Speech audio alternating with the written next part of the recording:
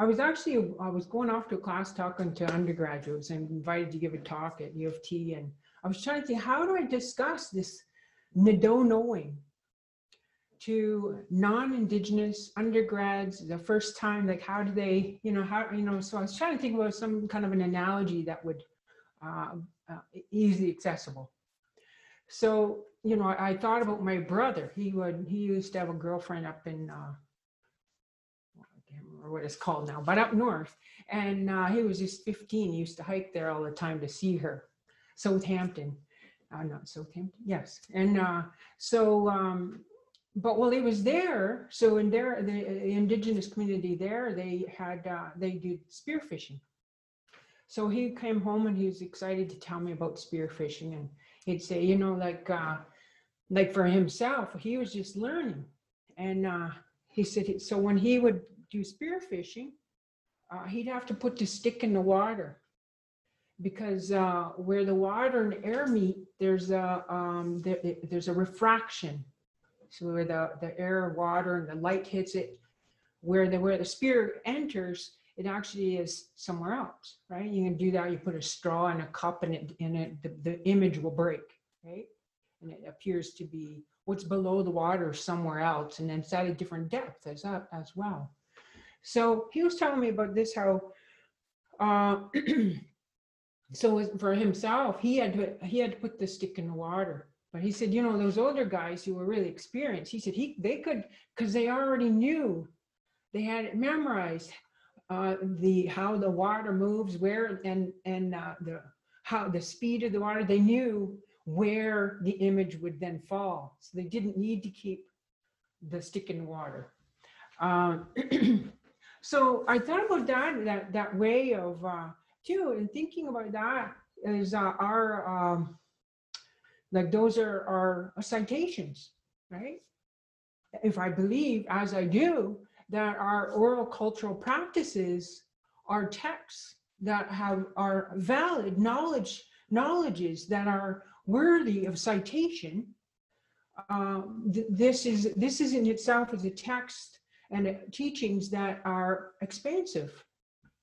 And so I saw that, the universal symbol for water, crooked line, and you also see that's the squiggly line is a heartbeat, and it's also represents life.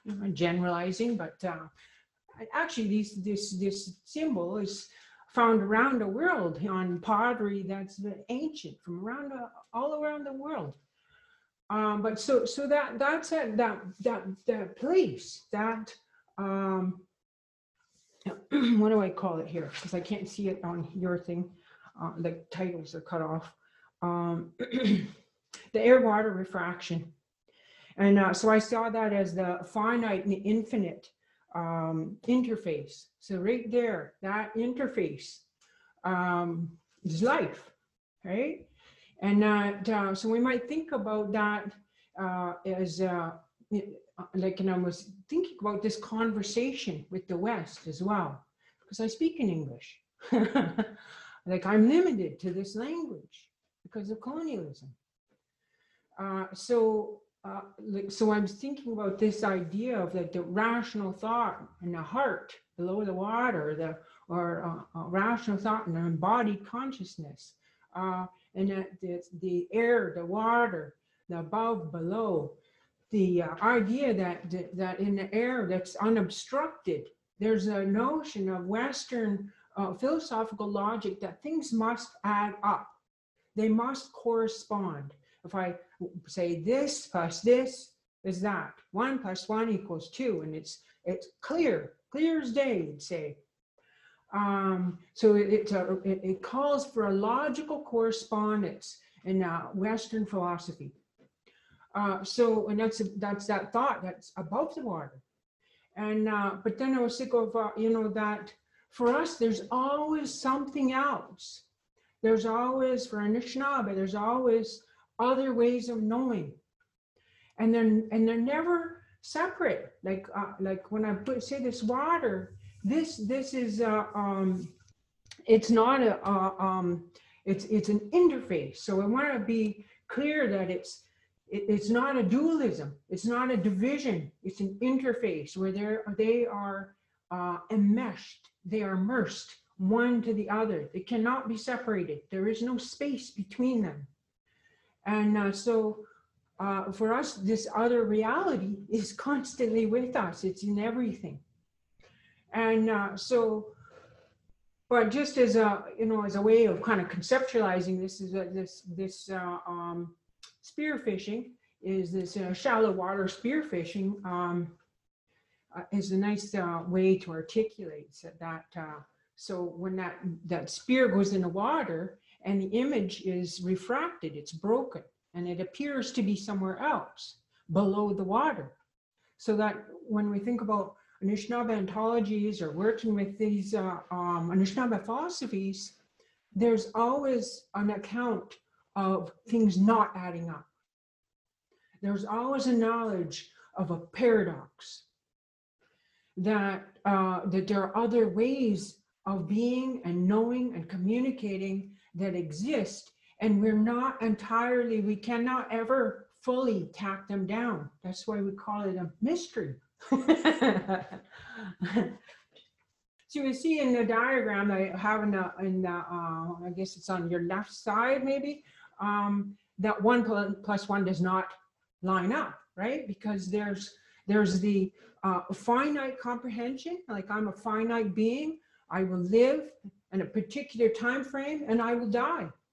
This mortal body, this corporeal reality. I was once this tall, just an infant, and now I'm tall, and so I appear to be moving through time chronologically. I had black hair, now my hair is turning gray. So you'd see I'm moving through time, and this is my finite comprehension, which seems rational. It seems absolutely unquestionably correct that it cannot be challenged. Yet when I look beneath the water, there's a refraction and things do not quite line up. And that is the other aspect of myself and of all of existence, which is infinite, which is the Nado infinity, which I'm articulating here as happening below the water, so that it emerges in fragments and shimmers, and I can never fully see. It's ambiguous. Similar to Merleau-Ponty, how he discusses what is his definition of phenomenology. It's ambiguous. And so here you see that, I think it's probably not necessary to discuss. I think from the image you can see here, I have a couple of different articulations of what's happening with the fishing. If you see in the bottom section there where there's the fish and there's an arrow above the water, it appears as though fish is right there up close to the surface. But then when the spear enters, you realize the fish is actually further away and farther down. So it does not line up. It is never exactly what it appears to us. So this is is kind of our first stage of what is Nado, what is Nado worlding, and how do I come into this kind of knowing.